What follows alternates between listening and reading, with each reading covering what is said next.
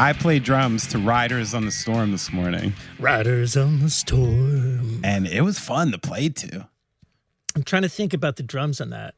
It's like the ding ding ding ding ding ding ding. It's just kind of like jazzy. Yeah, but it's got some nice little breaks. It's like 7 minutes long, so you can start. You know, when I play to a song like that, I'm not like, oh, I got to do this verbatim or else, you know, John Densmore will be pissed. You know, in those open spaces of 3 minutes when they're basically doing the same shit, you know, I'll jazz it up for my own entertainment, you know. Add those fills that we're missing. Yeah, a little jazz. That's why it's practice. I'm, you know, trying to push myself a little bit and learn some new tricks. So what do you just put in some earbuds and like go for it? I do. Actually, I use my, you know, I had a pretty awful experience where one of my inner ear monitors was busted. And when I start cranking one side and the other one is busted, like I do start like, I just feel off balance. Like one side is kind of getting fucked up. So I started just using regular Apple earbuds and my kids' like headphones that I had downstairs just randomly and put it over. And I'm like, oh, this sounds pretty good. Like I can't hear much outside. But of course, like I'm like pressing my ears and these earbuds in there to a great point that I got this like weird cyst pocket behind my ear that, oh, bro, when I tell you, I was considering going to the hospital after I popped this because I'm like, if that much just came out of my head, like, do I need any of that? Do I need some of this? Did I lose too much? This is bad. So now there we go. Learned my lesson. I'm back to just inner ear monitors. Yeah, which, you know, as long as they're nice and sealed, you know. So you had the earbuds in with headphones over them just to hold them on? No, to seal the noise. Because if you have Apple earbuds in, the drums are too loud. Right. I got so, you know, if you don't have like noise canceling something. So the inner ears are perfect now that they're fixed and I have a new pair. So I'm back to that. But speaking of gross things, before we got on, I see a story about people studying dinosaur poop and how fossilized poop is actually teaching us so much about the dinosaurs and what they ate and how they lived.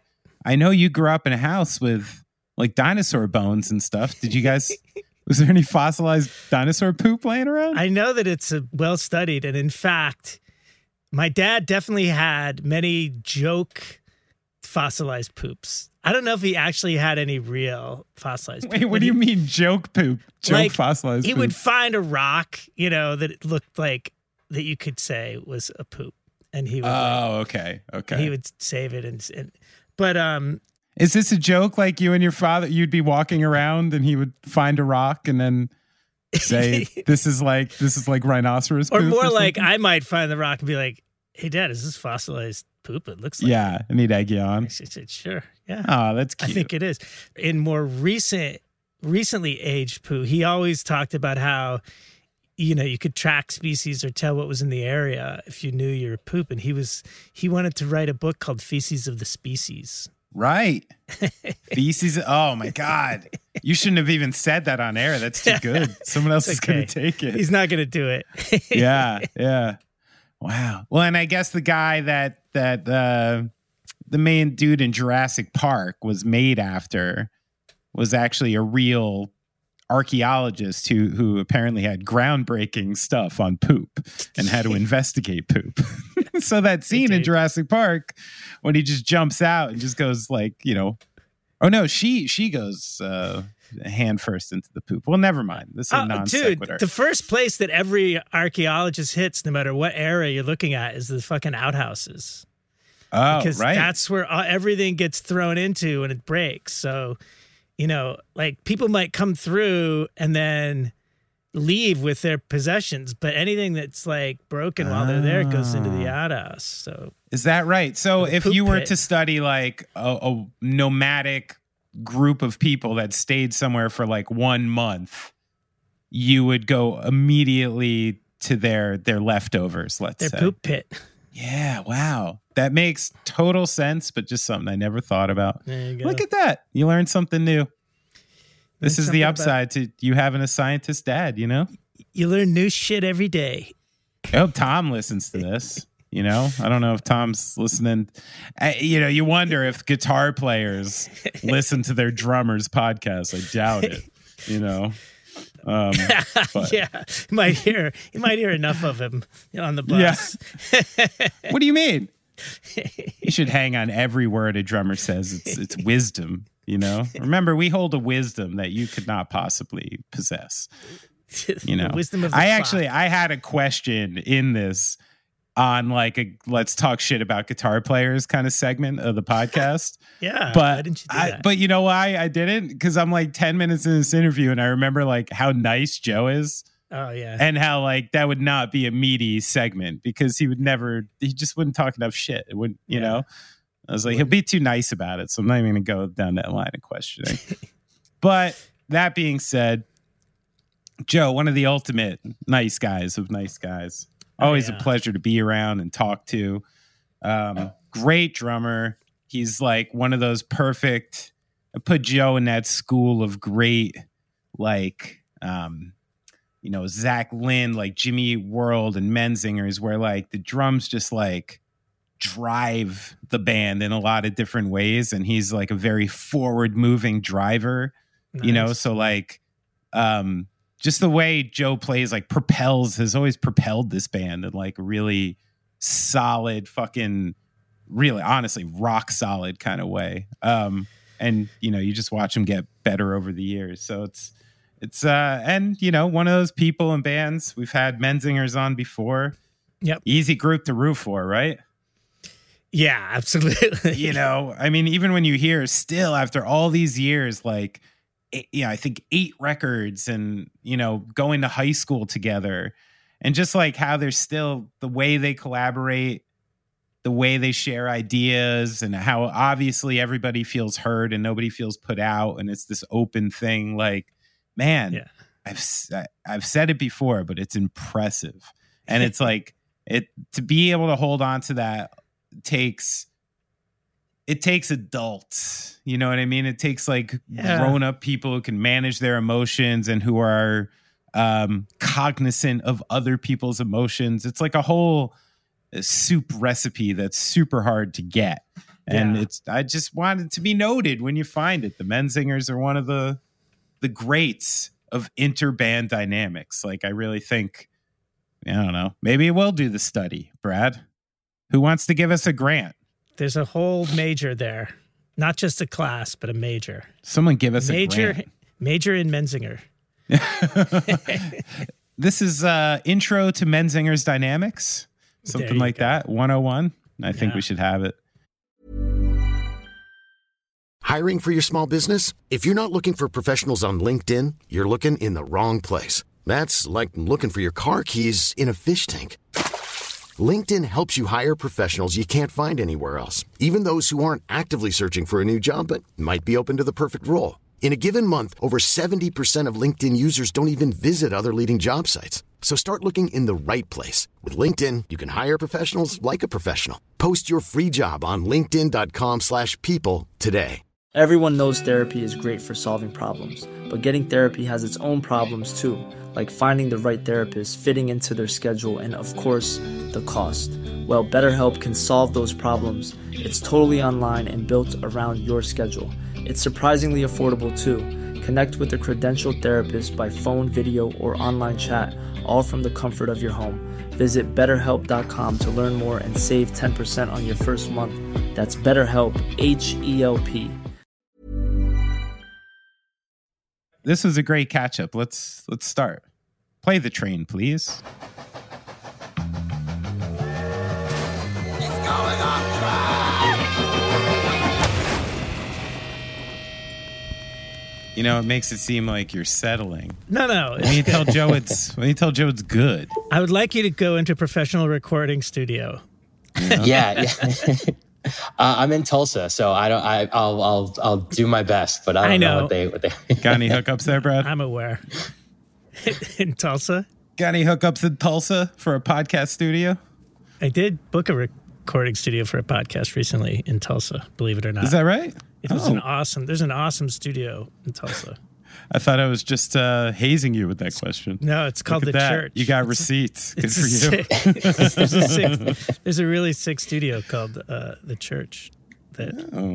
Yeah, I would recommend if you want to go do some recording. Nice people. Well, if I knew you had these kinds of tentacles in the industry, I would have tried to set something up beforehand.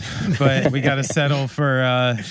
Where are you, Joe? Are you in like a Marriott Bonvoy, a Super 8? What are you looking at right now? Yeah, no, I'm in. Well, it's actually a hotel called the Mayo. Ooh, what's this? That sounds. I don't know, but it's super nice. It's like you're in like a boutique hotel. Yeah, kind of. I think it might be like kind of a Marriott offshoot type situation. But yeah, it's downtown. It's a super old building. One of the we're Marriott, but we're not Marriott ones. Exactly. Like the Wi-Fi shows up as Marriott. I think that's like what I'm on. But otherwise, there's no signs of like the corporate aspect, I guess. Yeah. Is there like a ping pong table or a pool table in the main lounge? No. So I know what you're saying. It's not like that kind of like where you can rent a bike or something in the lobby. Right. Yeah. Many leather-bound books that are never read, like those ones. Yeah. Yeah. You're not sure if you're in a hostel or a hotel kind of thing. No, it's kind of like, it looks like an old bank or something down there. You know, like those kind of old buildings that they repurpose for it's cool. And you're right really downtown? Nice. Yeah. I literally got off the bus and walked into the room, so I don't really know where I am, but it seems to be some kind of business district. It's seemingly downtown. Isn't that the best? Like that's, now that I moved out to the forest, one of my upside favorite parts to touring is like waking up again in like a downtown where I can just like, put some shit on and go grab some shit and walk around and just see what's around. Like, totally. That's a fun part of it. Do you usually get out and about on your days off?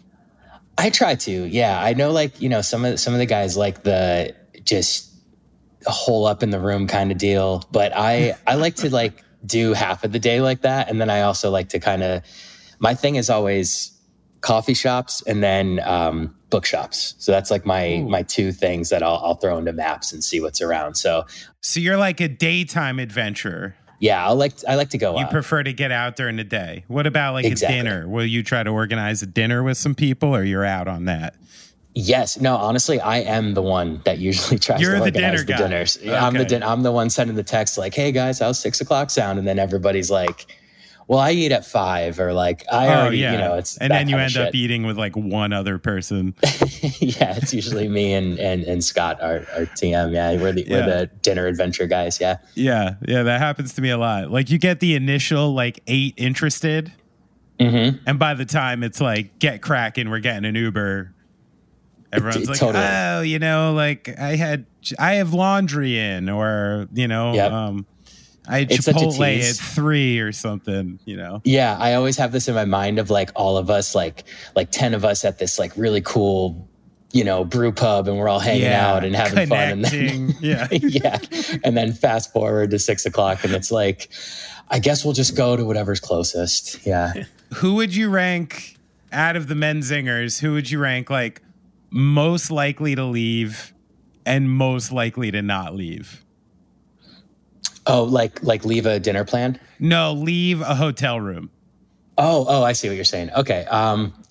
Yeah, I mean, I'll give it to you straight here. I think Eric is the not leave. Oh, okay. I usually don't see him. He's a never leave. Yeah, he's like, I'm here. I'm just like, we won't hear from him for the rest of the day. What do you think? What do you think he's up to in there?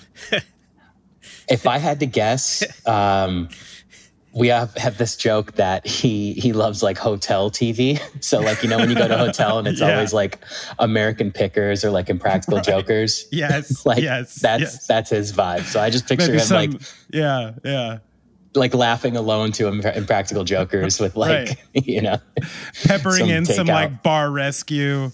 Exactly. Yeah. Uh-huh. So, to throw him under the bus a little, that would be him. That's really not that Tom, bad. You're not like, No. I think he's holed up in there like blasting Adderalls and, choking himself while he, watching like innocuous, like shitty hotel TV. Like it's not so bad. You're good, Eric. You're good. Yeah. Tour life, man. It's crazy. Yeah. It's wild. Yeah.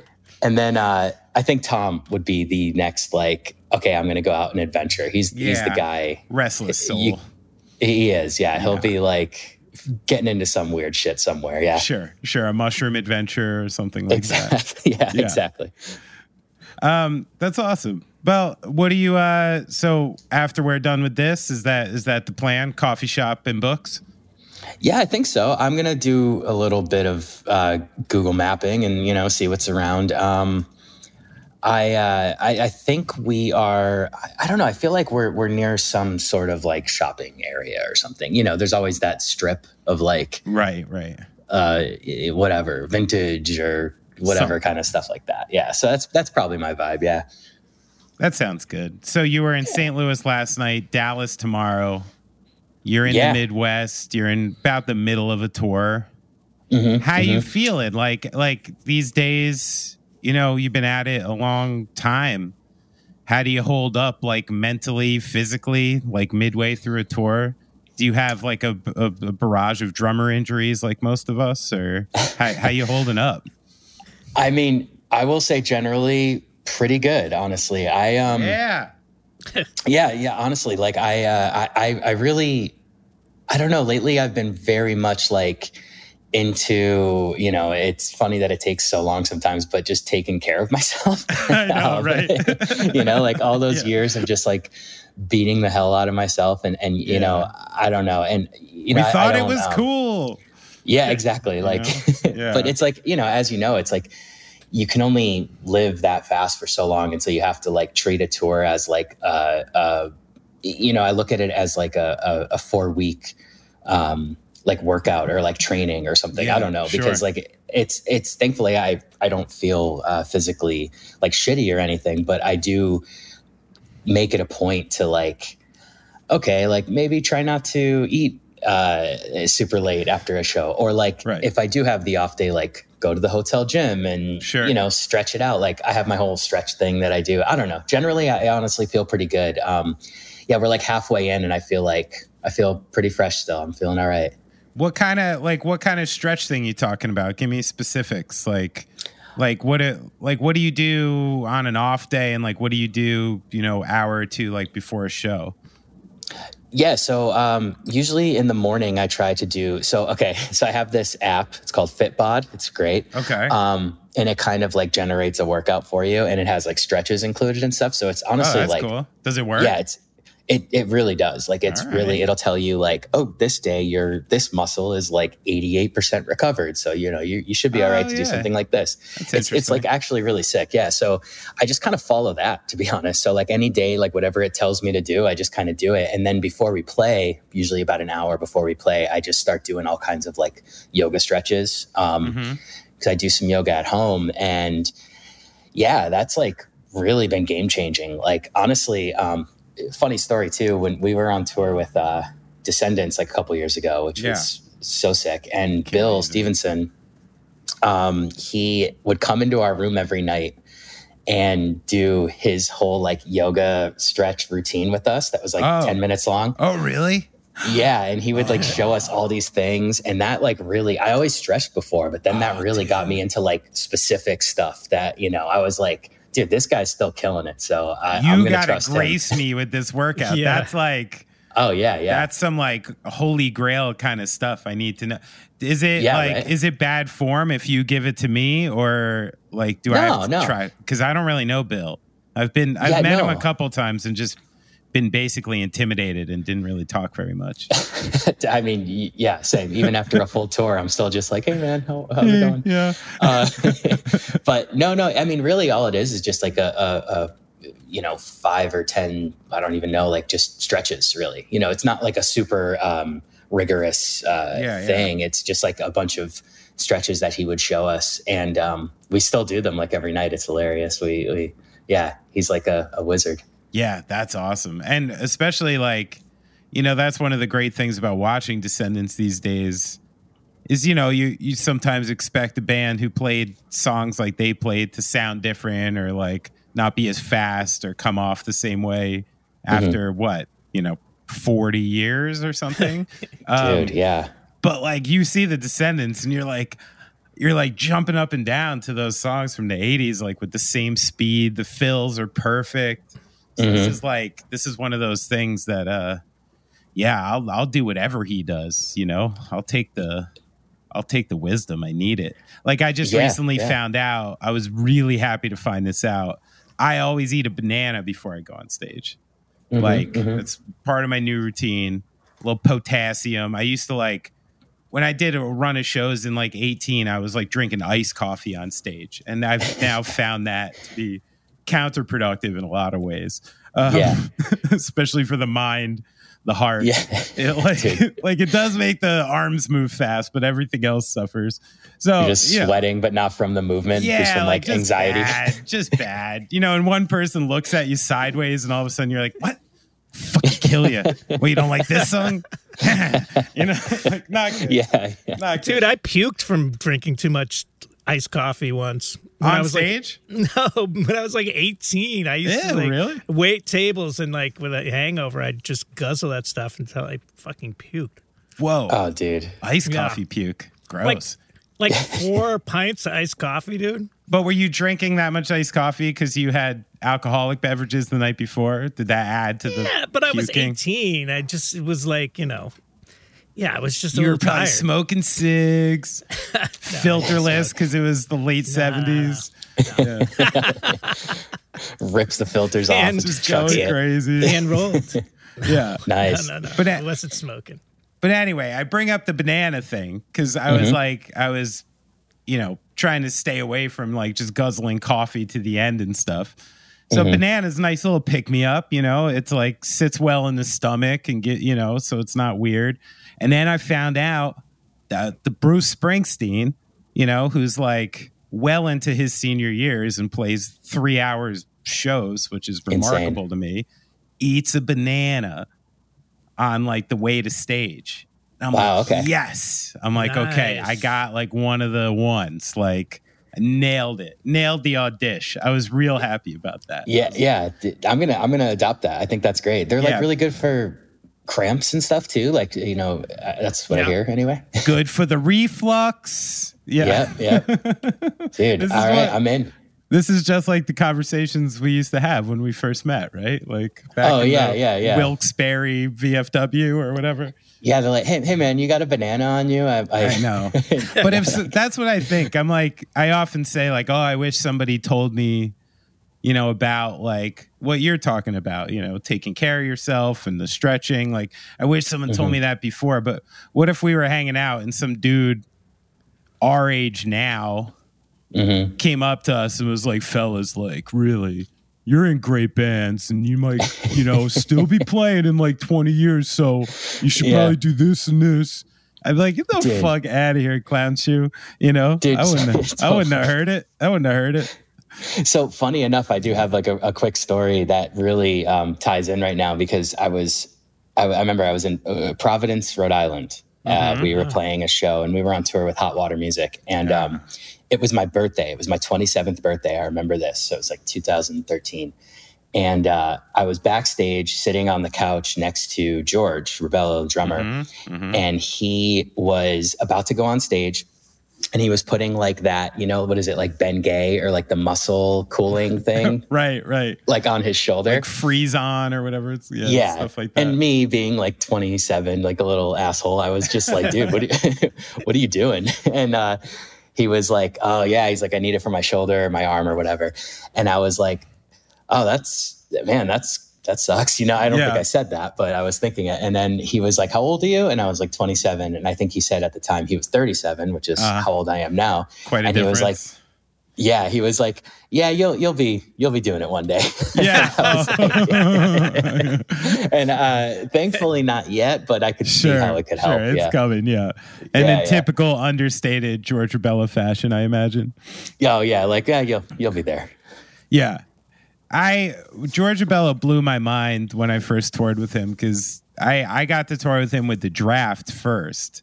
So we were playing, quite small venues and stuff and doing like, some real proper van touring together. And I knew him, I'd seen him a dozen times playing in Hot Water and I was a huge fan already. So I'm just kind of like watching him the whole time and kind of in this way of like, oh, what does like George do before a show? Because whatever he does, I should do. It's probably some crazy like jazz rudiments I've never seen and like, things like this. Yeah. And I remember at a show in like somewhere in the Gulf in Florida. I want to say like Fort Myers or like something like that. And we're playing like a bar.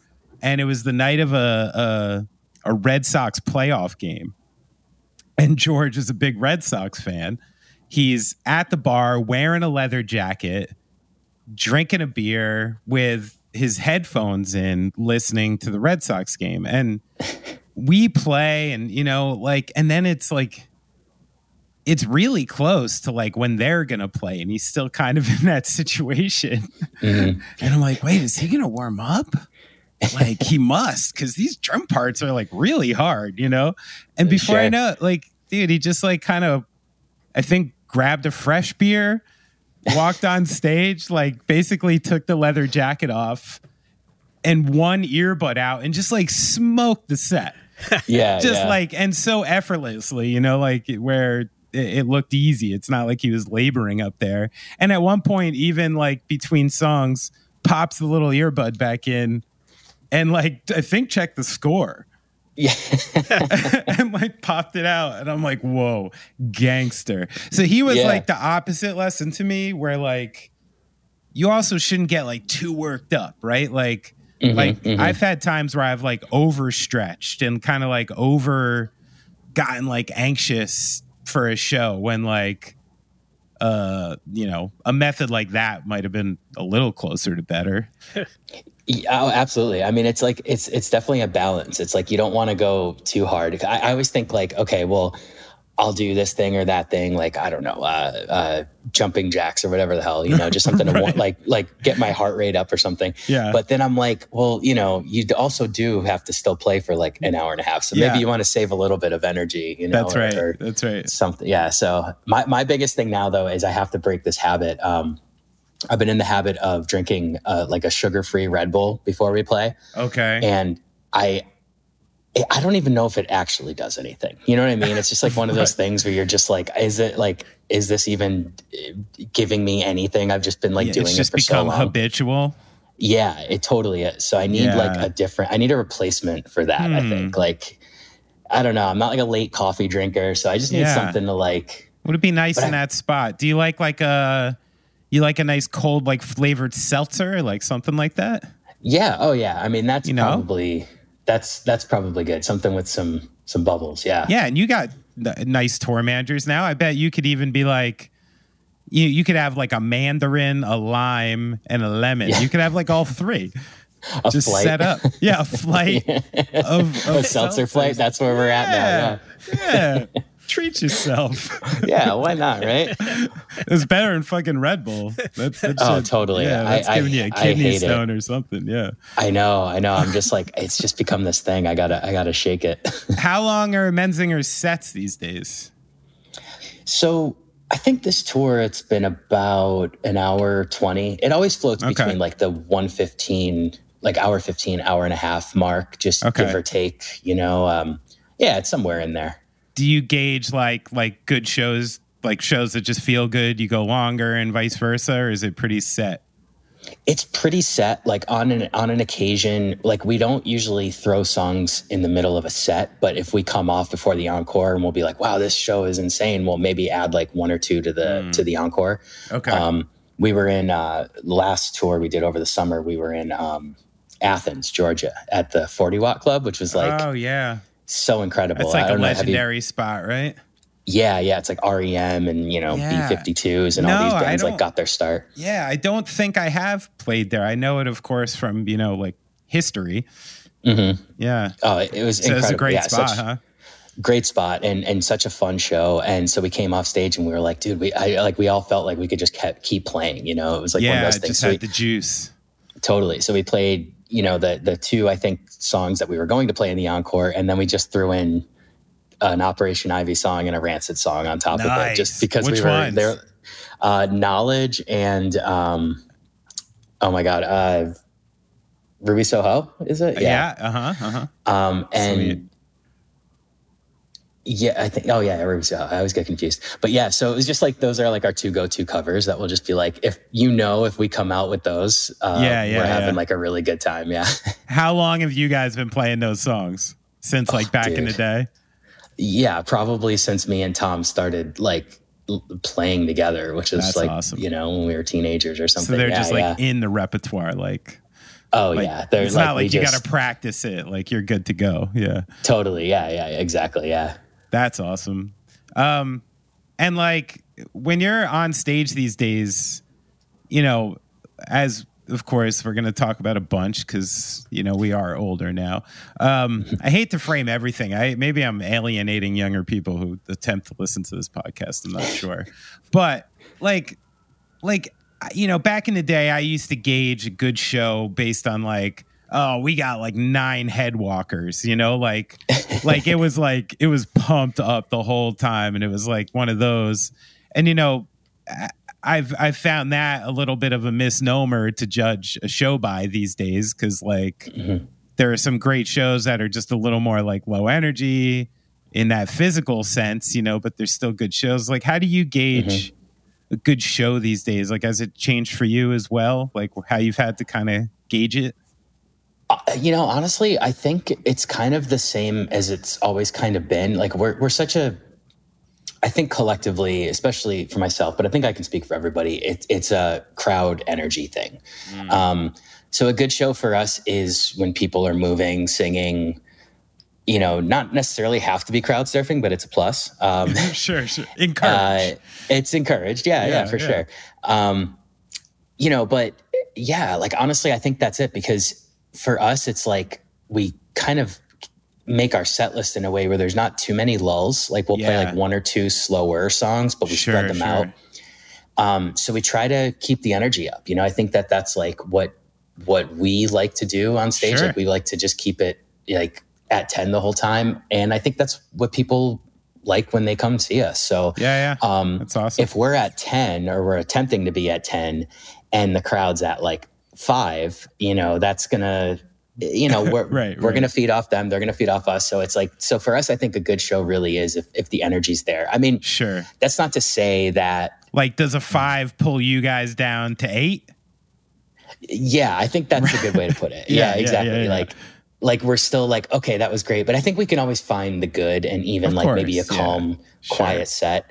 We're always like, well, hey, we played really well. We sounded tight, shit like that. You guys are optimists. Yeah. I think so. Yeah. But honestly though, like, it's a big change in vibe when the crowd is just like Sunday night, crickets. Right. For us, like we're so used to, and we're very lucky to have like crowds like that are just like crazy energy the whole time. So we're spoiled. Yeah. Yeah, but I mean, you also give it to, it's like what you give is what you get. And if you're committed to that high energy show, like, you'll keep a high energy show forever, which is awesome.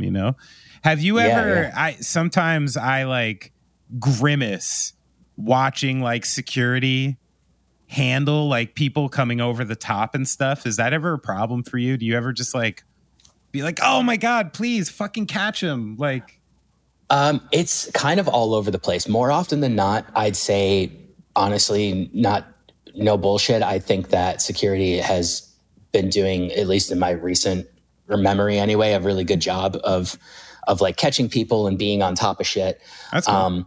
But there are those times, like, actually it was just, I want to say last night or the night before, there was an instance where like a smaller person was coming over the crowd, like probably, a teenager or something, and just getting like tossed around. And all the security guards were on one side of the barricade, like catching some other kids. And then Tom had to like reach down into the barricade and tap a security guard on the shoder and be like, yo, dude, right over there. Oh my God. Yeah. And last second, caught this kid. So, they're like it's complete damage control in there sometimes. So I can only imagine how crazy it is for the security guards to have to like be on top of this. But there are times when I'll see somebody coming closer and closer to the barricade or crowd surfing and something. I'm like, oh shit. Like, I hope, I'll freeze up and like tense up for a second until like when one of the big boys is coming over or something. Yeah. And you see somebody go down really hard and like, I'll just stare until I see the head pop up and I'm like, all right, they're good. So are you like me? Like my wife teases me. She calls me the owl when Gaslight plays because I can find her anywhere in the crowd. Are you Are you the same way? Like, are you very like conscientious of the crowd and like what's going on around you? Or are you in the zone? No. I think the former. I think like to a fault almost sometimes where I'm very much like I get very distracted by what's happening in the crowd or because I mean it's almost like being at an airport, it's like people watching and it's like fun. It's like, you see people like, oh, there's people over there like screaming, having fun. And then there's people over here that look like they're bored as hell. Like, why are they even in the front? What are you doing up here? If they're that tired. So it's kind of all over the place. But honestly, like I get very distracted by stuff going on around me. And, most of the time it's awesome and it's like fun stuff to watch and it's cool. Like but good like, distraction. Yeah, exactly. But once in a while I'll be like, you get taken. So my thing too is, I think this goes in line with what you're saying. I get kind of, I freeze up when on the sides of the stage, there are friend or, drummers that like I don't really know but I like look up to. So like I've always and then I'm like I get really distracted by that. So to be honest, like if you're on the side of the stage, or I always get this way with Neil Hennessy, Lawrence Arms. There's certain dudes who I'm like, oh dude, I gotta bring it. I would make you hypersensitive. Oh, dude, totally. No way. Oh, no. Dude, yeah. I'd be on the side being like, 16s. Yeah. I love it. Yo, drive that shit, Joe. Dude. All right. Next time I watch you guys, I'm going to make a sign to make sure that I'm encouraging you and I want you to breathe. Yeah. Yeah. Dude, I can't help it. It's one of those things where I'm always like, especially I think it's a thing with drummers where like we have such a club, like nobody really understands what it is to be a drummer unless you're a drummer, It's true. So I'm always like, okay, I gotta play good for my guys. Well, and because there's so few people like if you're to do something fun, like how many nights do you like rip something like kind of fun that like just nobody notices, You're like, well, it's great. Yeah. I hope someone in the crowd picked up on that or something, Oh my God. Totally. Usually if anything, it's like one of the guys, in the band, like looking back to me, like, and they'll kind of give me like, what the hell was that? Like, what was that thing that you just did? Yeah. I remember when we toured with, when Derek Grant with the trio. And, of course, like, he knows I Sweat is playing and he knows he's fucking awesome. And there would be times in the set where he'd be like in the middle of a song and he would just cross over into like, playing 16ths, like lefty, or play open or something just to kind of be like, yo, what's up? Yeah. Like, you can't do that, can you? But with a little smirk, I was like, no, I can't. It's true. Dude, yeah. Oh my God, dude. It's all the time. That was like what I was saying about the Descendants tour. I mean, it's cool enough to look over and see like those guys watching you play. Sure. But then you're like, oh my God, dude, like this guy invented probably most of these beats that I'm playing right now. So I'm like, especially just very conscious and like maybe too aware of that. Yeah. It's tough, man. Well, speaking of making beats, like what's like the songwriting process for the Menzingers these days? Like, are you all, still getting in a room together and working things out? Or are you demo sending? Like, what's the process of, getting a Menzingers record together these days? Yeah. So, I mean, it's kind of fresh still because we just finished our last record, writing wise anyway, like earlier this year, spring, I guess. Right. So, Yeah. And for this one especially, we wrote it over probably the course of like over a year. We were just, with COVID stuff, like post-COVID and tours getting shuffled around. We had a lot of time at home to write. So, but it's still like, yeah, we have our practice space and we still just go into the room and somebody will just bring something that they've been working on, or a song will come completely just from a jam. Like we might just be really? Nice. Me and Eric will just be like jamming on something, and then that'll kind of set like a foundation for a groove or something. And then, but I mean, a lot of times too, Tom and Greg will just bring choruses, vocals. I mean, sometimes even full skeletons of songs. Right. So, and then we kind of all fill in the gaps. But to be honest, it really is all over the place. It goes from being incredibly collaborative, where like something will come from absolutely nothing with the four of us in the room, or it'll be like Tom or Greg being like, oh, I've been working on this thing at home for a while. Let's try to hash this out and make it a full song. So yeah. And the last record, actually, we wrote most of it. In our practice space, we have another little room that's basically just our like a control room, which is really cool. So we had our computer set up and we would just record everything that we did. And now, how close do you all live to the practice space?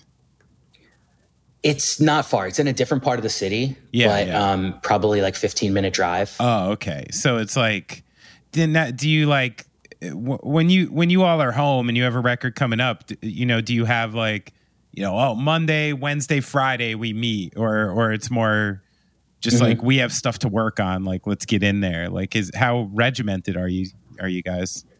So when we have a long period of time at home, like for this record when we were writing it, we would do that. We would set up some kind of schedule. Like this week we're going to do Monday to Thursday, or this week we're going to like go all week till Friday if we really are trying to like get something done, if we're in like a groove. So we try to have like a schedule, just because we don't really have schedules otherwise. So it's really good to like, we need some structure, and it keeps us accountable. And then, everybody will go home that night and work on something or play with something. This time we did a lot of out of the studio stuff too. So everything we did, we would put right into Logic, and then we would go home and all of us would like edit our parts separately, and then the next day come and be like, oh, this is what I did. And then we'd listen to it and then play it. So we had this like crazy, like multimedia like system happening, and Dropbox and all this kind of shit happening. So we were like really in a groove for it. That's cool. Cause it's like you're using, since you're so close and you actually get to get in a room together, it's like you're using the tech, more as like a tool than a crutch, which is awesome. Like that you're mixing the two. It's probably the sweet spot, right? Like, yeah, it was awesome. And honestly, for me, like I've always been so analog with everything. Like I've always just been like, just give me a real drum set and cymbals. And like, that's just, I never got into like making beats or like really like a lot of the digital aspects of recording or whatever. But this kind of forced me to do that. So it was really cool to learn too, so I thought it was super helpful for me, especially at breaking out of my box a little with that stuff. That's awesome.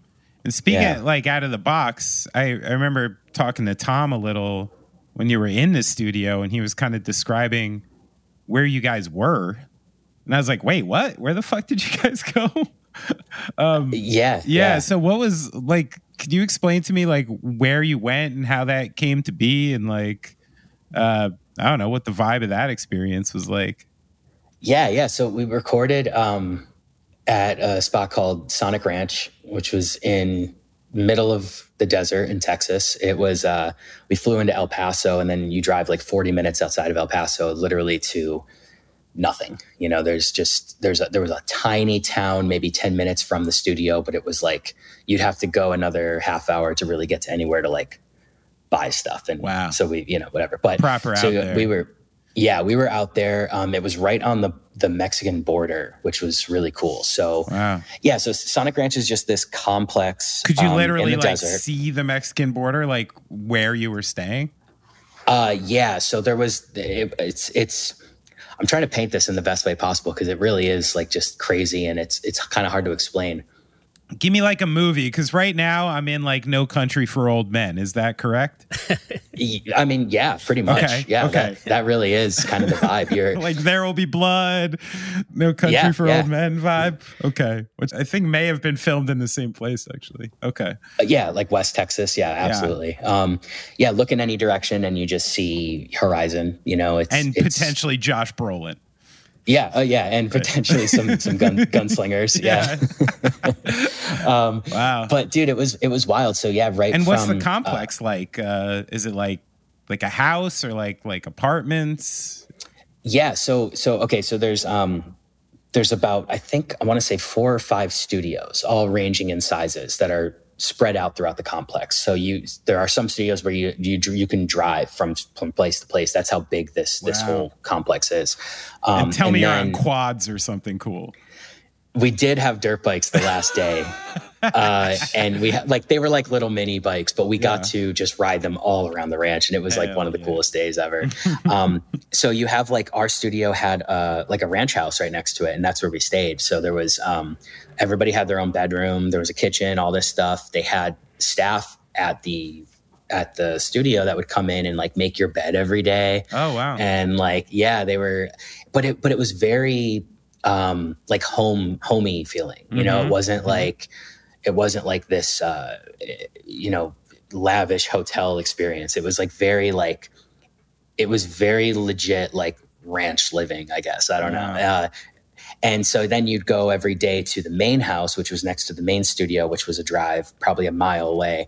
And they would have food for you all day, breakfast, lunch, dinner. You just go into this kitchen, like in a house, and all the bands that were recording at the place would all like eat together. So there was all these little dining rooms. Wow. And so, you'd get to be talking to like some, I don't know, we were talking to some band from Nashville. I don't know. They were some like singer-songwriter, backing band, and like all this crazy shit is just happening. And then, you'd go back to your studio and work. But how many studios are in that complex? I want to say like 5, maybe. Wow. That's so interesting. And they're all in their own buildings. We were in this amazing studio that was kind of new. So it was like one of the newer buildings on the property, and it was called Big Blue. And just like beautiful. Like I just can't, it's so hard to explain, but I mean, it's just like being like, there's no distractions, you're just out there and you're just focused. And it was really really special thing. I would love to go back and record again there. It was just amazing. Ryan Reynolds here from Mint Mobile. With the price of just about everything going up during inflation, we thought we'd bring our prices down. So to help us, we brought in a reverse auctioneer, which is apparently a thing. Mint Mobile Unlimited Premium Wireless. How to get 30, 30, bit to get 30, bit to get 20, 20, 20, bit to get 20, 20, bit to get 15, 15, 15, 15, just $15 a month? Sold! Give it a try at mintmobile.com/switch. $45 up front for 3 months plus taxes and fees. Promo rate for new customers for limited time. Unlimited more than 40 gigabytes per month. Slows full terms at mintmobile.com. Even on a budget, quality is non-negotiable. That's why Quince is the place to score high-end essentials at 50 to 80% less than similar brands. Get your hands on buttery soft cashmere sweaters from just $60, Italian leather jackets, and so much more. And the best part about Quince, they exclusively partner with factories committed to safe, ethical, and responsible manufacturing. Elevate your style without the elevated price tag with Quince. Go to quince.com/upgrade for free shipping and 365-day returns. I'm Sandra, and I'm just the professional your small business was looking for. But you didn't hire me because you didn't use LinkedIn Jobs. LinkedIn has professionals you can't find anywhere else, including those who aren't actively looking for a new job, but might be open to the perfect role, like me. In a given month, over 70% of LinkedIn users don't visit other leading job sites. So if you're not looking on LinkedIn, you'll miss out on great candidates like Sandra. Start hiring professionals like a professional. Post your free job on linkedin.com/people today. Burrow's furniture is built for the way you live. From ensuring easy assembly and disassembly to honoring highly requested new colors for their award-winning seating, they always have their customers in mind. Their modular seating is made out of durable materials to last and grow with you. And with Burrow, you always get fast, free shipping. Get up to 60% off during Burrow's Memorial Day sale at burrow.com/ACAST. That's burrow.com/ACAST.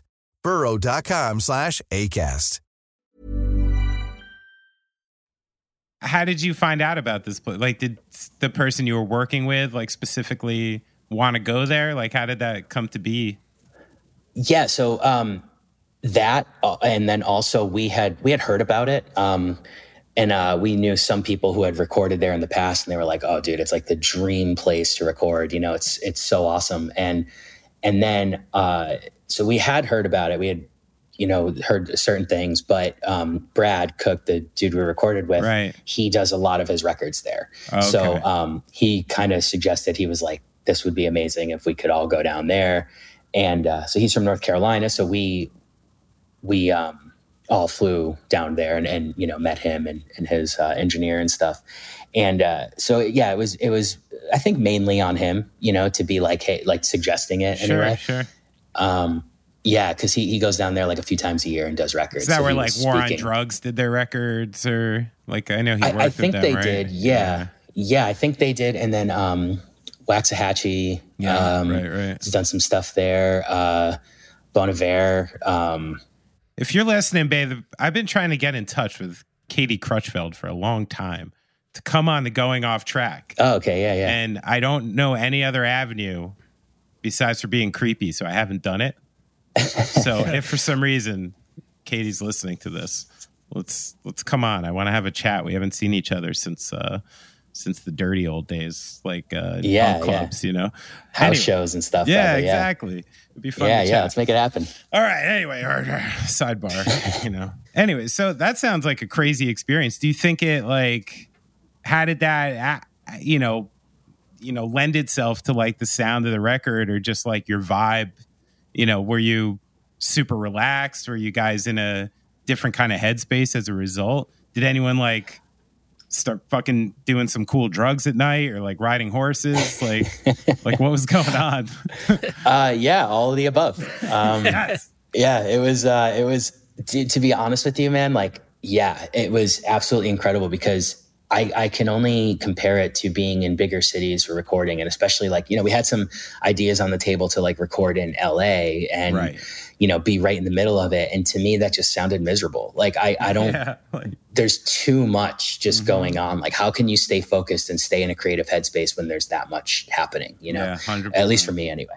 So, yeah, being on the ranch was absolutely like, I think you could see it or hear it in the finished product. I mean, it really was just so relaxed. Like the days were just super long, but just not that like grueling studio feeling you usually get, where you're just like, you have, you know, it just feels like you have all this weight on you to like drill this stuff in, you know, you're on a time crunch. So it was absolutely the complete opposite of that. Everything was just so relaxed. You know, you'd walk out of the studio to get some air. We had the door open the whole time, and you're just looking out at the desert, and you're just like, just the breeze coming in from the desert. And, you know, it's just like there was nothing around, and feeling that kind of space around you, I think really, I know that it just, it gave it this focus that I don't think I've ever had before going into the studio, you know, like it cool. Really just put everything else away, and you were just there, and you were in it, and it was completely relaxing. Yeah. How many days total was it? I think so. We were there for 2 weeks, I believe. Yeah. Right. Nice. Because we had done some pre-pro. Did you mix there too? No, that happened later. So yeah, we did some pre-production in North Carolina before that, a couple months before the record, and hashed some stuff out with Brad. And then so when we got to the studio, we were kind of just ready to go. Nice. We still worked on stuff there and hashed things out, but we had the bulk of what we were going to lay down pretty much set. No one can afford to mix in the studio anymore. I mean, Jesus. Who's paying for that? I don't want to pay to sit there for 5 days. Dude, I would have stayed there for another week. I would definitely do it. I would just be in pain paying for it the whole time. Yeah. Was the experience ever on the reverse, like slightly terrifying? Like at night, like how dark is it? Did you hear coyotes or rattlesnakes? Like, was there anything funky with the border? Like, are there is that shit patrolled and stuff like that? Like, I've never even been around that. Like, yeah, no, it was actually. So during the day, you'd see Border Patrol pickups just cruising through right past the studio door, and they would just be kind of looking around. And yeah, so even though it's private property right there, like they're allowed to just like cut right through. Yeah, apparently, yeah, because they were there. We were probably a mile from the border. I mean, this is another idea of how large this property is. And the day that we had those bikes, we rode them down to the border, and you really just get there, and it's this huge, ominous wall. And it was creepy to see that, and very weird in a lot of ways, kind of surreal. Dystopian kind of. Oh my God, yeah. Seeing like a huge like metal wall in the middle of a desert, like that just goes for miles. It was really strange. So you see the wall, but like end to end, you can't see any like end to it anywhere. I don't remember being able to. Yeah. Thankfully, you couldn't see the wall from where we were. You had to kind of go far down this road to get to it. So like, I think it probably would have ruined the vibe if we could like see this wall the whole time we were there. But yeah, and then at night we would have like fires out, and it was me and Tom would go out at night and take pictures, and Tom especially super into that. So he was like taking pictures of the stars and stuff. I mean, it was like the stars were just incredible. I mean, there was nothing around, super quiet. Like no light pollution, just like it's just like end to end stars probably, right? Totally. Yeah. Cool. And it was just beautiful at night. Like you would just sit out there, and I mean, it was like, it's another thing. It's just so hard to explain. It was just so relaxing, and thankfully no scares with any animals. But I have heard that, you know, you could hear like coyotes and stuff, and apparently they have these huge like flies that like chase you there. They were explaining it to us this one night. Apparently there are these like huge like dragonfly looking things that are like the size of birds, and they'll like just come up on you. Like, it was explained to us in this way that we totally thought we were just getting fucked with. Like we didn't think this shit was real, but apparently it's like a real thing. And I can't remember the name, unfortunately, but so there's some weird shit out there. So you're just supposed to like cruise around at night with like a tennis racket, like just in case. Exactly. Yeah. Wow. That's intense. Did you get into like any, you do some mushrooms or some ayahuasca or something like that? I did some mushrooms. Yeah, there was a lot of opportunities to just kind of smoke a lot of weed or something. And, you know, I don't drink, anymore. So like, but yeah, so that was fun. One night. Did you have any funky experiences with like the desert and the stars and that? Like, did anything come together for you there? So that's a kind of nice setup, let's say. Yeah, right. Yeah, it is like the dream scenario for like that kind of shit. Other than just the overall vibe of being there and that kind of headspace, like nothing too crazy. You didn't like access the third eye or anything? No, nothing like that intense. But I mean, you know, being out there and, you know, having taken one night we were out, and me and Tom just found this like all this like scrap shit in this pile. So we were like, Tom had these crazy lights, and he was like putting lights underneath these things and taking these crazy pictures. And we had just taken mushrooms. So like, it was like a playground of just like all this shit. And just stuff like that. We were, you know, it feels like being a kid. You're just like running around, like playing with trash, which is essentially what we were doing, which is way more interesting when you're on mushrooms. Sure. Well, it should probably be that interesting all the time. You just see it a different way. I like it. Yeah. Well, what a cool experience. You can hear it in the record too. I mean, like, you know, I of course listened to it when it came out, and I gave it another spin today just to brush up, and you can really hear kind of some boundaries. And I feel like with you guys, it's maybe more like almost like letting go. It seems like you're truer to your influences now than maybe you were in the past. And I dare to say this, and please don't take it as an insult. I feel like you've embraced the 90s a little bit more because you guys love it, and it sounds like it, and it sounds kind of awesome. And I hope you take that as a compliment. Absolutely. Is that an accurate like feeling of what was going on there, like songwriting wise?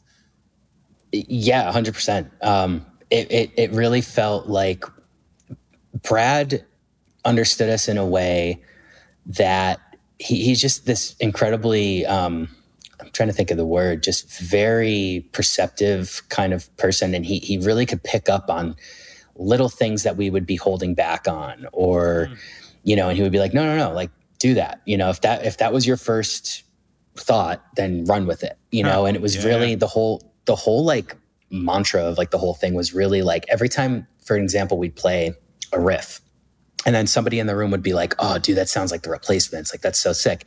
Brad would be like, no, it doesn't. That sounds like Tom May from the Menzingers, you know? Yeah, like, fuck yeah. And really drilled that in. Or I'd be like, yo, I just did this crazy fill. It was like this Killers fill. And he was like, no, that was a drill fill, you know? Like just shit like that. And really helped us strip away all of that stuff. And, you know, keeping the influences there, of course, but like not relying on something to like sound like somebody else, like just trying to strip it down to what we would do. I remember one of the takes, Greg was in the control, or he was in the vocal booth and he was singing something.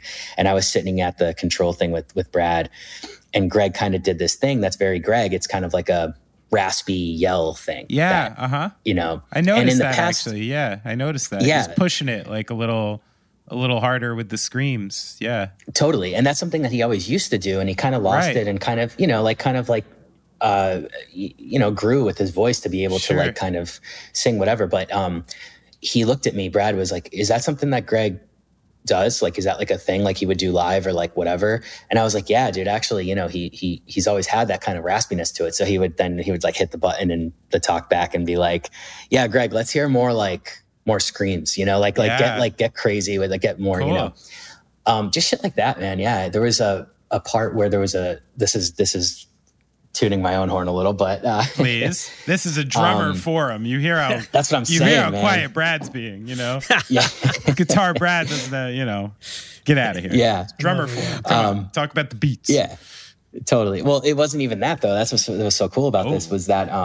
So there was one part of a song where we needed like this high kind of harmony for the chorus, and I don't know if those guys tried and couldn't hit it, or maybe they were just like.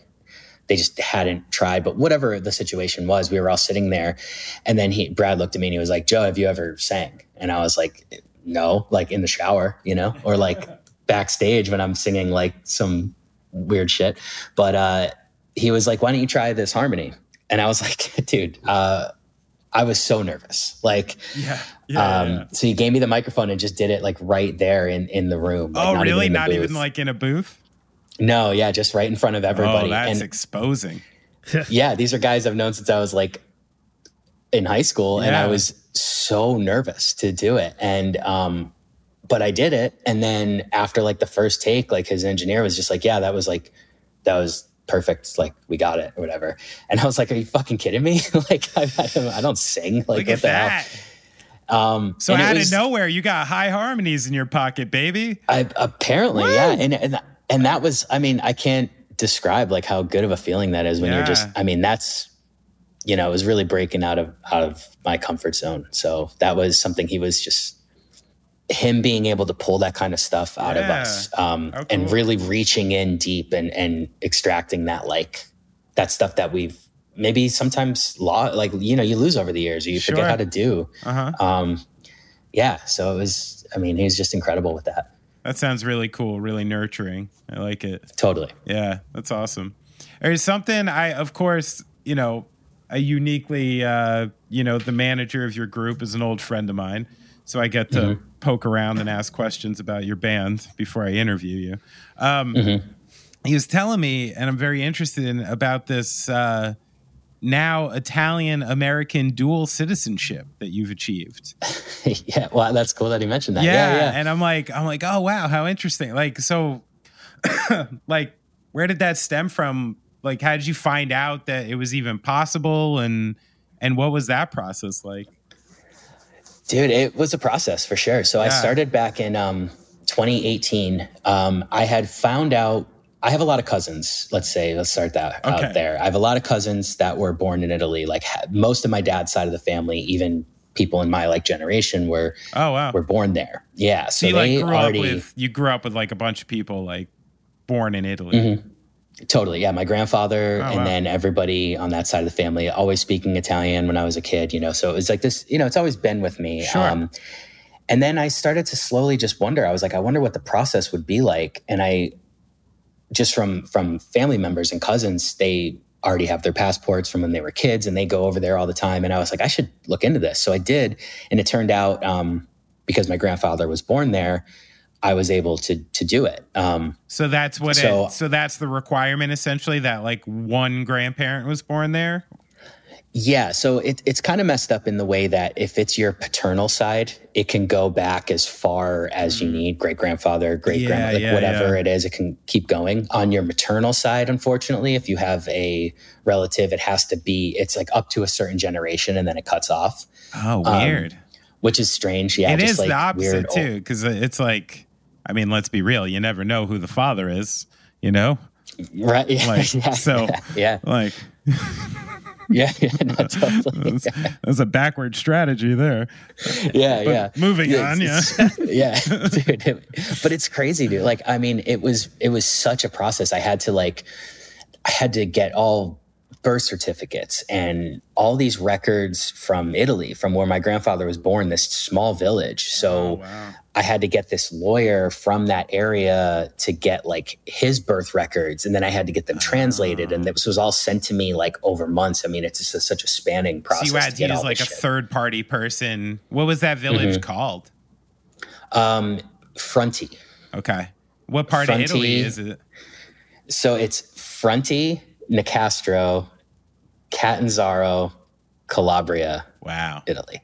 So it's like tiny village, tiny state, whatever you want to call it there. And then region. And then like, it's like, so it's in the South. It's like super, super South. Okay. In Calabria. Cool. So, so I started, and then a friend of mine, his name's Joe Maro. I should know how to say his name, but he's a dude that used to play in Early November, and he now like manages bands and stuff. And cool. He had done the same thing. So years ago, when I first started this process, I met up with him for coffee, and he helped me so much. Wow. He brought his whole portfolio with him of all of his records and all these things he needed, and kind of walked me through a little bit of the process. So he was a huge help. And then, so it was just years of submitting paperwork, getting things translated. And then you have to schedule a meeting at the consulate. And luckily Philadelphia has an Italian consulate. So cool. I had like a couple interviews there where you submit all your paperwork, and then they make sure you're eligible and all this stuff is good and you have all your paperwork, and then they send all that shit to Italy. Sure. And then it takes another year for it to get back. Wow. And then just this, what was it? October, I went for my final consulate visit. And who are you meeting with there? Like, what are the people like there? Are they like, are they Italian people working at an American consulate? Like, how's that? Yeah. They're like Italian citizens, and they're working there, and it's basically like a window that you would go to at like a driver's center or something. You know what I mean? Like, it's, I kind of had this picture like it was going to be this like big lavish, like, like espresso machines. I mean, or from where I like, grew up, I thought there'd be two stone lions as you enter. Yeah, exactly. Perhaps the building itself. Yeah. Exactly. Yeah. No, the building itself is beautiful, but then when you get to the actual office, it's just a very sterile, government like bullshit. Yeah. Yeah.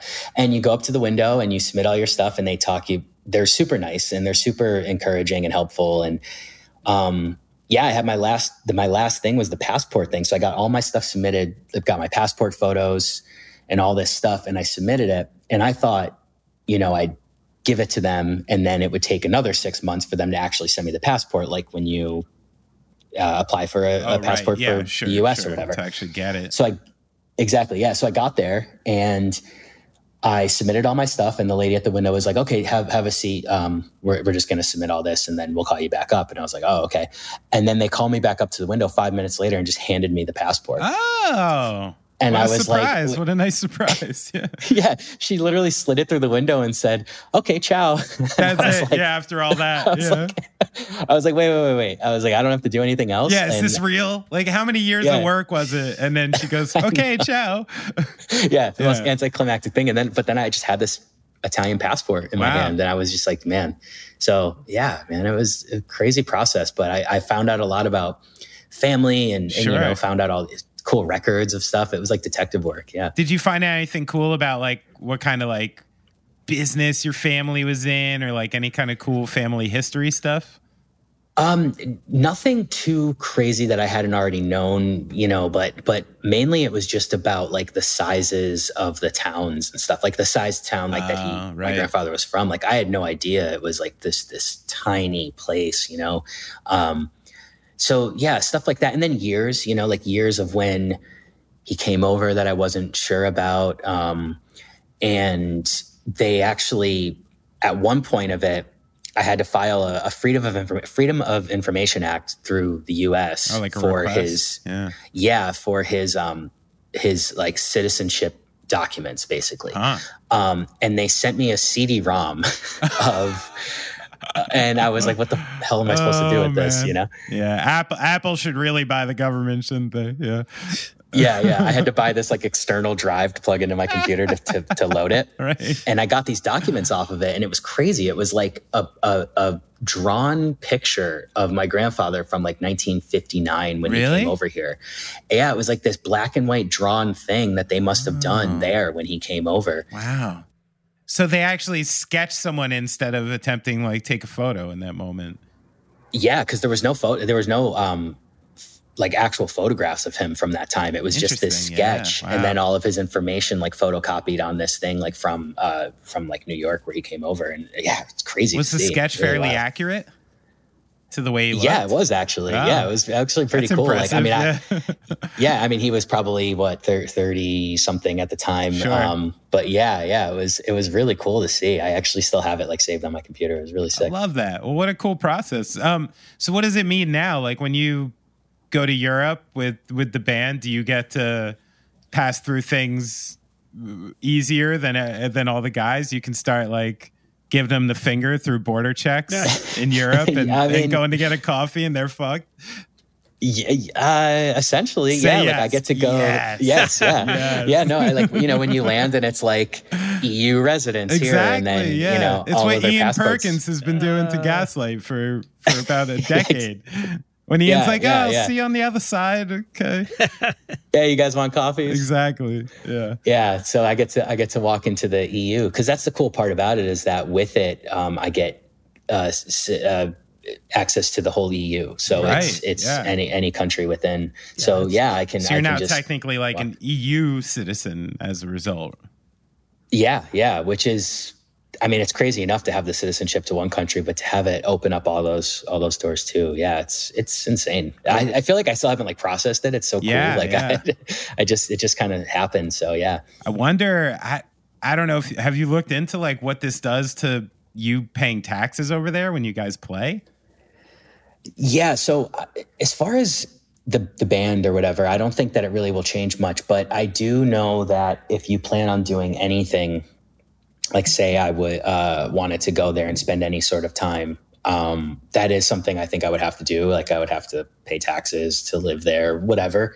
But I haven't looked too much into that yet, because I don't plan on doing that anytime too soon. But when I do, I'll have to kind of, I don't know, I'll have to figure that out, because I don't want to go to Italian jail. No. Does it give you any more like, do you feel like more like personal independence now to be like more Italian?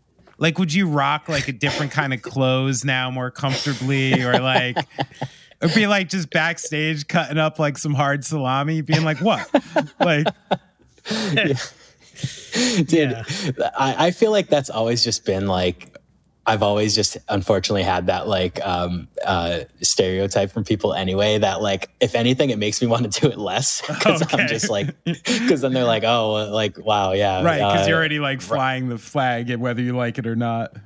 Exactly, yeah. But it is, we'll see. I mean, if I go, I'll probably go there for a year and live, and then come back and look like, you know, maybe I'll look like a different person, really adapt the fashion over there or something. Yeah. You walk around some of those cities in Italy. I mean, men are looking great.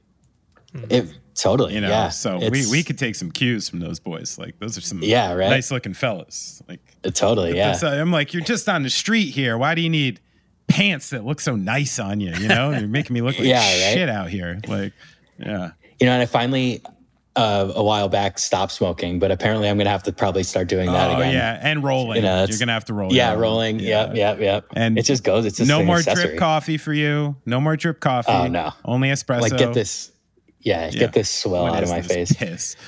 Yeah. In like a year, the guys are going to stop at Dunkin' Donuts and you're just going to sit be like, nah, I'm good. Yeah, no, I don't drink American coffee anymore. Sorry, guys. I love it. Well, that's awesome. What a cool process. Yeah, it really was. So I also was told by Phil that you are a Philly Union obsessed fan. Yeah. Very true. Emotionally invested. You go to a lot of games, like you season ticket holder? I'm not a season ticket holder. I would like to be. We're just gone so much that it would be hard to commit. But I do try to go to as many games as I can while we're home. Yeah. I have a couple friends who are super into it too. So it's cool to like, you know, if I'm home, try to get people together. And yeah, the games are so much fun. It's a little bit outside the city in Philly. Yeah, where is it by where like by the other stadiums are, or is it set aside? No, unfortunately, it's in Chester, away from everything. Yeah, so it's a little bit past the airport. If you're familiar with Philly, not super far, but you know, totally manageable. But yeah, man, like about I don't know, maybe 10 years ago, I have this really good friend who just started bringing me to games, and that was it. Like I went to a couple games and was just like completely hooked. And I honestly would say to anybody that was curious, like you go to 1 or 2 soccer games and that's usually it. You're just in. It's just so much fun. And it's so much more personal feeling than like, say, if you go to 80,000 capacity football game or something, Eagles you know, game or something. Yeah, exactly. Yeah. Which are totally fun, but it's a whole different thing. It's way more communal. And less shitty, I'm sure too. Yeah. The fans are way nicer, way more respectful. Have you tied in like the Menzingers thing? Like, have you gotten anyone at the organization to care that you're going to games? Like big Philly band? There's got to be some Machiavellian. Let's go back to this, huh, Brad? like have you gotten some hookups, nepotism? A little bit, yeah. Throughout the years, so I've always been very vocal, like on it with like social media stuff. So I like post like that I'm at games sometimes. And once in a while, you know, somebody would get back to you and say like, oh, hey, you know, like they would like repost something from the team. And I'd be like, hell yeah, you know, it's so sick. And then a while back, we actually met with the team to potentially do a song for them. Oh, really? Like the Philly Union song? Yeah. Like, or like, you know, not, like it was in very early stages and we were just like, how can we incorporate something? So we met with some marketing people there. Ultimately, it didn't go anywhere. And then those people that we met with eventually left the team. So then your in is kind of gone. Sure. So that was, but it was super exciting. You know, they gave us like a tour of the place. We went there once and it was really cool. And then over the years, I've had a couple other friends that have worked for the team that I met through, you know, people being fans of the band or, you know, and just like a mutual thing. And so kind of got brought in some ways with that. So there's been some perks with it. I try not to go like too hard because I just not my nature to like do that, I guess. But it's, I like to just go and so here's an example. So there was an instance where like I went to a game and I was in like a box thing and it was really cool. And I was with a bunch of other people and bands. And it was like this whole thing that they had. It was like Friends of the Union and influencers and all this stuff. And I was like the only one sitting there in the box, just focused on the game. And everybody else is kind of like bullshitting and networking and drinking and all this stuff. And I was like, right. Yeah. And it's like, honestly, man, I totally much rather just be in the seat watching the game than doing any of this shit. Dude, as kind of silly as it sounds. I empathize. You know, this is the first year I didn't renew my Nets season tickets, but I had season tickets for the Brooklyn Nets from when they moved to Brooklyn until this season. And like, sometimes I'd be like, oh, you want to hit a game with me, you know? And the same thing, someone's just like looking to catch up. You know, and I'm like, you see out here? I'm like, it's the middle of the fourth quarter. You see what's going on out here? Like, yeah. You know, like, I know this is nice catch up moment for you, but yeah. like, can we focus in here? You're wasting the dollar. Like every time you talk to me, you're wasting like $2.50.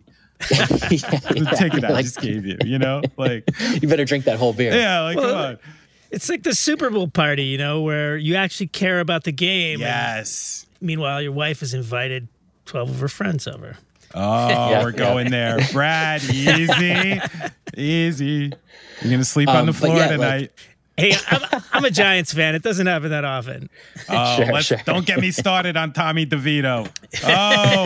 Oh, Marone. Oh, man. So I see Philly's what, 34 and 50. What are they here? What do we got? 15 wins, 10 draws, 9 losses, 50. So how are we looking for the playoffs? They in? Well, I don't know if you want to date what we're doing here, but actually last night the night before they lost their semifinal game, so they're out now. Okay. So they made the playoffs, lost the semifinals last night. Okay. How's the future looking? Got some nice young players you're excited about? Yeah, honestly, it's really cool. So Philly has this really different thing from a lot of teams where they really like focused on their youth academy for players. So they're like pumping out these new players who are super young. Like I'm 17, 18, 19 years old, and they're just like killing it. So we have a lot of really good older players, but also, there's some kids. There's like a kid like straight out of college, like Drexel, I think, and he's like on the team. And he's killing it. It's really cool in that way. So you get like these homegrown kids that are just coming up that were fans, you know, and now they're like playing on the team. And you're such a fan that you're like literally following the youth system and stuff. Yeah, you see who's coming up. You know, it's like it's super exciting because they'll be, it's soccer's crazy too. Like they scout these kids at like 10 years old and they're playing, and they bring them into the academies, and it's didn't really, they give really Bessie cool. like growth hormones and shit when he was like a little kid? I mean, sounds about right. Yeah, I think they did. Yeah, I'm pretty sure. I might have to corroborate that so I don't get in trouble here, but I'm pretty sure that happens. I'm literally Googling Messi growth hormones as we say that. Lionel Messi and HGH, the truth about the best footballer. Yeah, he had a growth hormone disorder. So he took. Oh wow! Yeah, I was right. He took HGH. There you go. Pretty sure some Yankees got suspended half a season for it. But things are different in other parts of the world. I think. Get the kid up to size. He's a great dribbler, right? Right. Come on. So I have to ask this anytime I speak to somebody from where you're from Scranton. Mm-hmm. I don't know what it is, but The Office is still a very regular part of my life.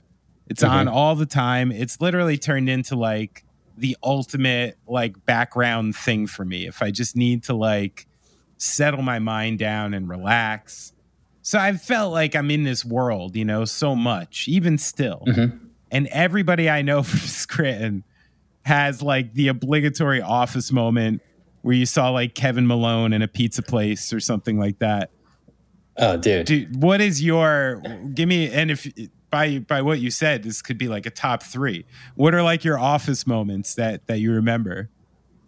Oh, dude. So, okay, I have one right off the bat because you mentioned Kevin. I was probably 19, 20. So this was like whenever the hell I was that age, 2005, 6. The show was still on.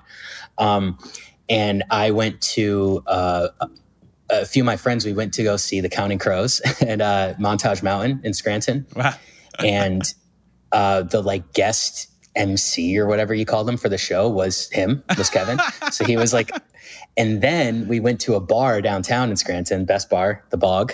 Shout out to The Bog in Scranton. Oh yeah, because Kevin plays drums on the show. Does he? Yeah. Oh, that's right. Yeah. He's in the cover band. Scrantonicity. Yeah.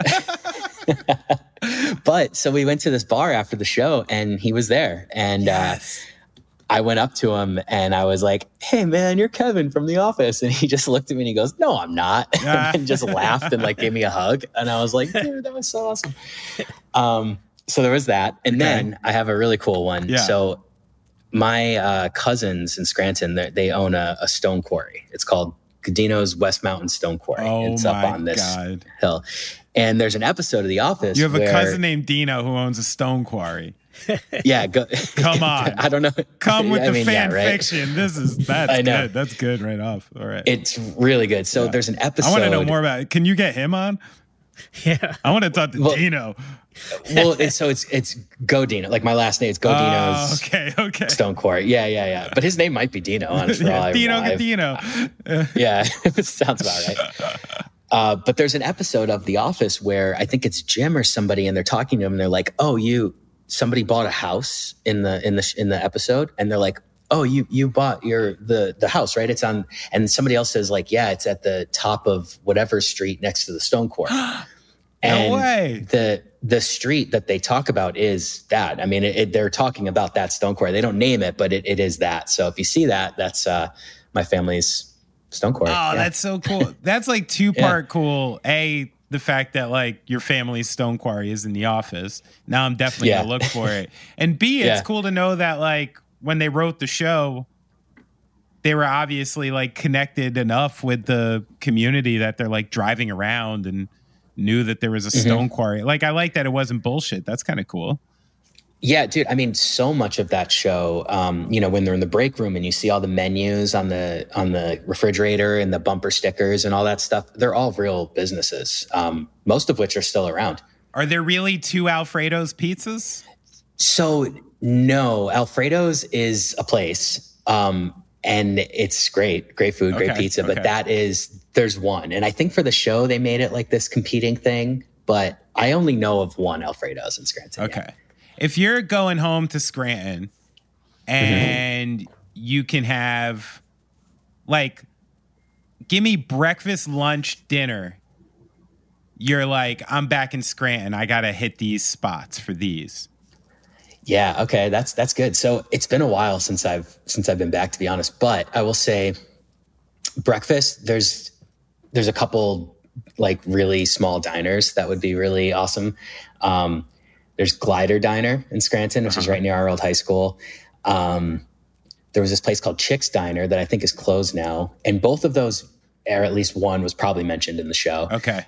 Well, what do you go for though? You like bacon and eggs or flapjacks, standard fare? It is like a straightforward diner, like straightforward East Coast, like greasy. Yeah. So like, 2 eggs, bacon, home fries, toast kind of thing. Perfect. Yeah. Grand That would be my go-to. Grand Slam. Exactly. Yeah. Exactly.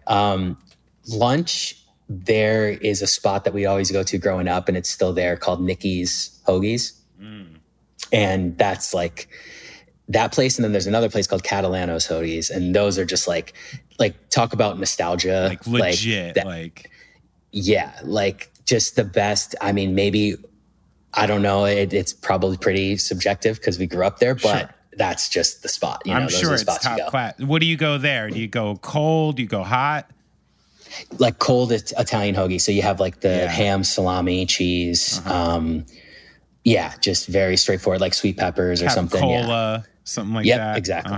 All provolone, probably. A lot of oil and vinegar. Yeah. Oil and vinegar. Sure. Yeah, all about that, and the bread. Sure. It's like where you really, All right. And then dinner, there's a spot that I know they mentioned in the show called Cooper's Seafood. Oh, yeah. Yeah, that's a real place. Going there growing up was really cool because the whole thing on the exterior is a big pirate ship. Yes. Okay. And there's like a lighthouse and like pirates like all over it with like one leg and like a shark and like all this cool shit. And that place is still open. And they actually have an office gift shop inside the restaurant. Yeah, because that's where they go for like drinks sometimes and stuff, right? Like in the show. Yep. Okay. So a little fresh catch at Cooper's. Oh my God, it's so good. It really is just such a good spot. What do you go for there? What's your meal? So you have to get the crab bisque soup when you're there. Incredible. And then I always go for like some kind of seafood pasta thing. Like I love like a spaghetti kind of linguine or something with like oil-based sauce that's all different kinds of seafood inside. Like a clam sauce kind of thing going on. Exactly. Yeah. Yes. Clam linguine or, whatever. Yeah. Something like that. Yeah. Okay. That sounds good. Yeah, that sounds good. That was a lot easier to like call up than I thought it was going to be. I must. I mean, these are the old haunts, man. Like that's deep in your heart. That food, when you can connect it to like childhood, it's like some next level shit. You know, when I taste some of that go home food, it warms my heart. You know. Oh, dude. It really just brings you back, man. It's crazy. That's it. It was nice to catch up. This is awesome. Yeah. Brad, isn't the new method of going off track the best? What's the new method? Just get like the raddest people just to catch up. Yeah. You know? Yeah. Like, no, it always has the best conversations when you're not feeling pressured. And like, when do I get the chance to talk? Like, if I just called Joe and it was like, let's just chat for 80 minutes, there's a chance it'd get awkward at some point, you know? Or Joe would be like, listen, like, I want to go to the gym. It's, you know, time's ticking away here, you know. The fake ring in the background. Oh, yeah. It's my other line. Oh yeah, it's back home. I gotta split. Yeah. I gotta take this. Yeah. So I just wanna go out to the desert with you and do some drugs and build stuff. Let's get Tom on the horn and have some nice anytime. Yeah, let's do it. Yeah, dude, anytime. You guys can go there and do your drum album. Listen, Grateful Dead had 2 drummers. Hey, I'm just saying, if the Menzos really go on this kick, fuck it. I'm talking about you two making your drum album. Oh, who wants to hear? We need some. No, we need some singers. We need some. Just because Joe can hit some highs now doesn't mean we can cover all that. You know. Yeah, it's only going to get us so far. Honestly, yeah. The mushrooms will take you the rest of the way. And, you know, Blind Benny doesn't come out too much anymore these days. Yeah, Blind Benny. Blind Benny, he's a sultry man, but we got to keep him in the box because when Blind Benny comes out, there's about 4 days of things I got to pay for after Blind Benny comes out. So yeah, let's save it for the desert. That sounds great. Save it for the desert. That's it. Even when we're on a budget, we still deserve nice things. Quince is a place to scoop up stunning high-end goods for 50 to 80% less than similar brands. They have buttery soft cashmere sweaters starting at $50, luxurious Italian leather bags, and so much more. Plus, Quince only works with factories that use safe, ethical, and responsible manufacturing. Get the high-end goods you'll love without the high price tag with Quince. Go to quince.com/style for free shipping and 365-day returns.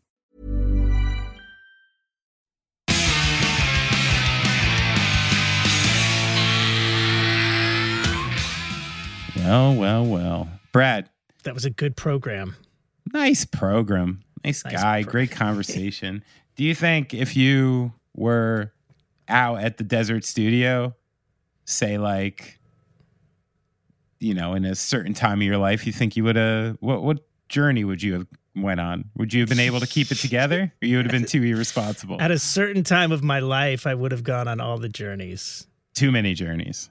Would you have been to Mexico like after like 2 days? Yeah. Had one too many and jumped the wall. So, you know, when the Goops made their record for Warner Brothers, we were still a real party band, and we knew that, and we lived in New York, and we had to get out of New York, so we went upstate to, well, we essentially went to Woodstock, but it was Dreamland, which is an awesome studio. Oh, it's just south of Woodstock. So we kind of had that, and we did have a few nights of revelry. I celebrated a birthday up there that. Okay. What year? Came back with a minivan covered in someone else's vomit, not mine. Oh.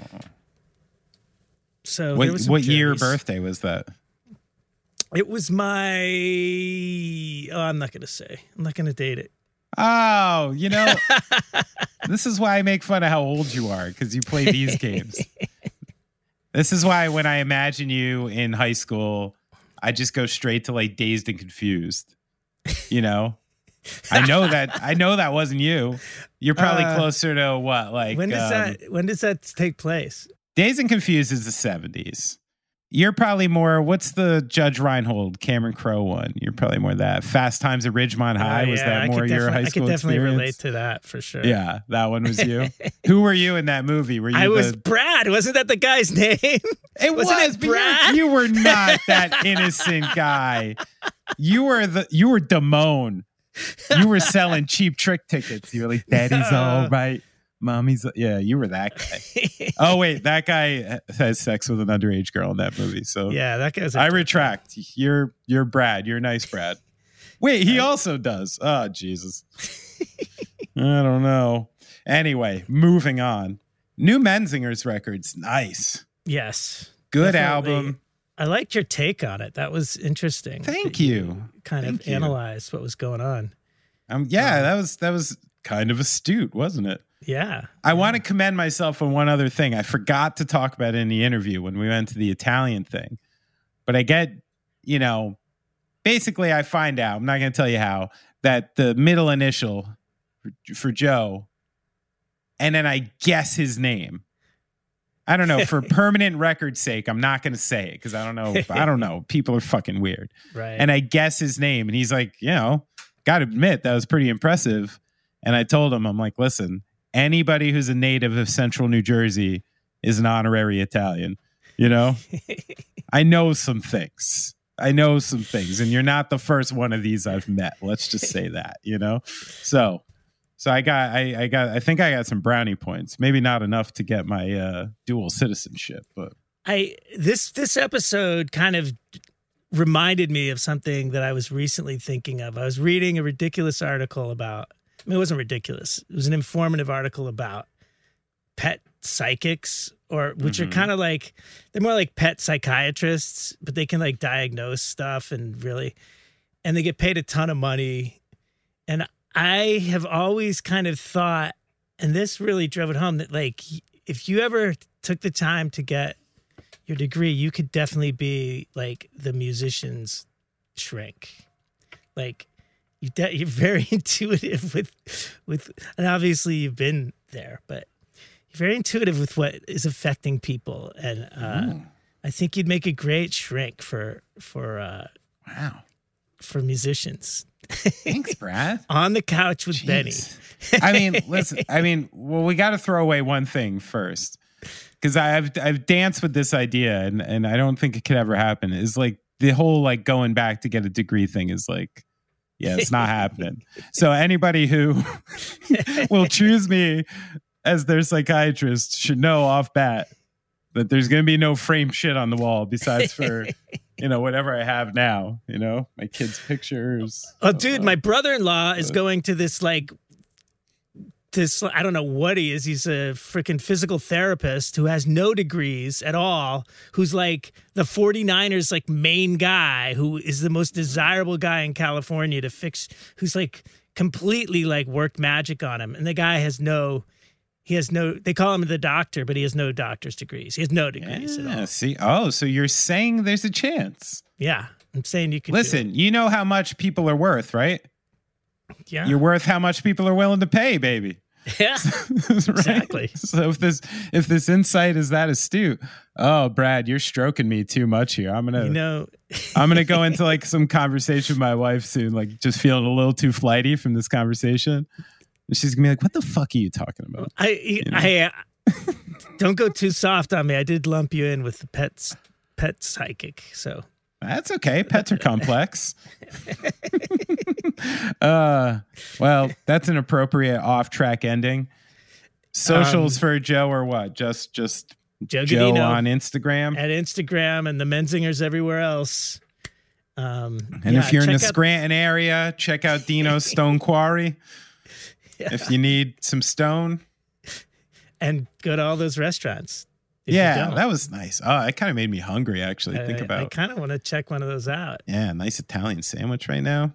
Yeah. You know what I go for? I go for fresh mozzarella, roasted red peppers, a little oil and that nice bread. Come on. Nice. All right. See you, Brad. Benny, it's been real. Love you. Have a great time. Have a great week, everyone.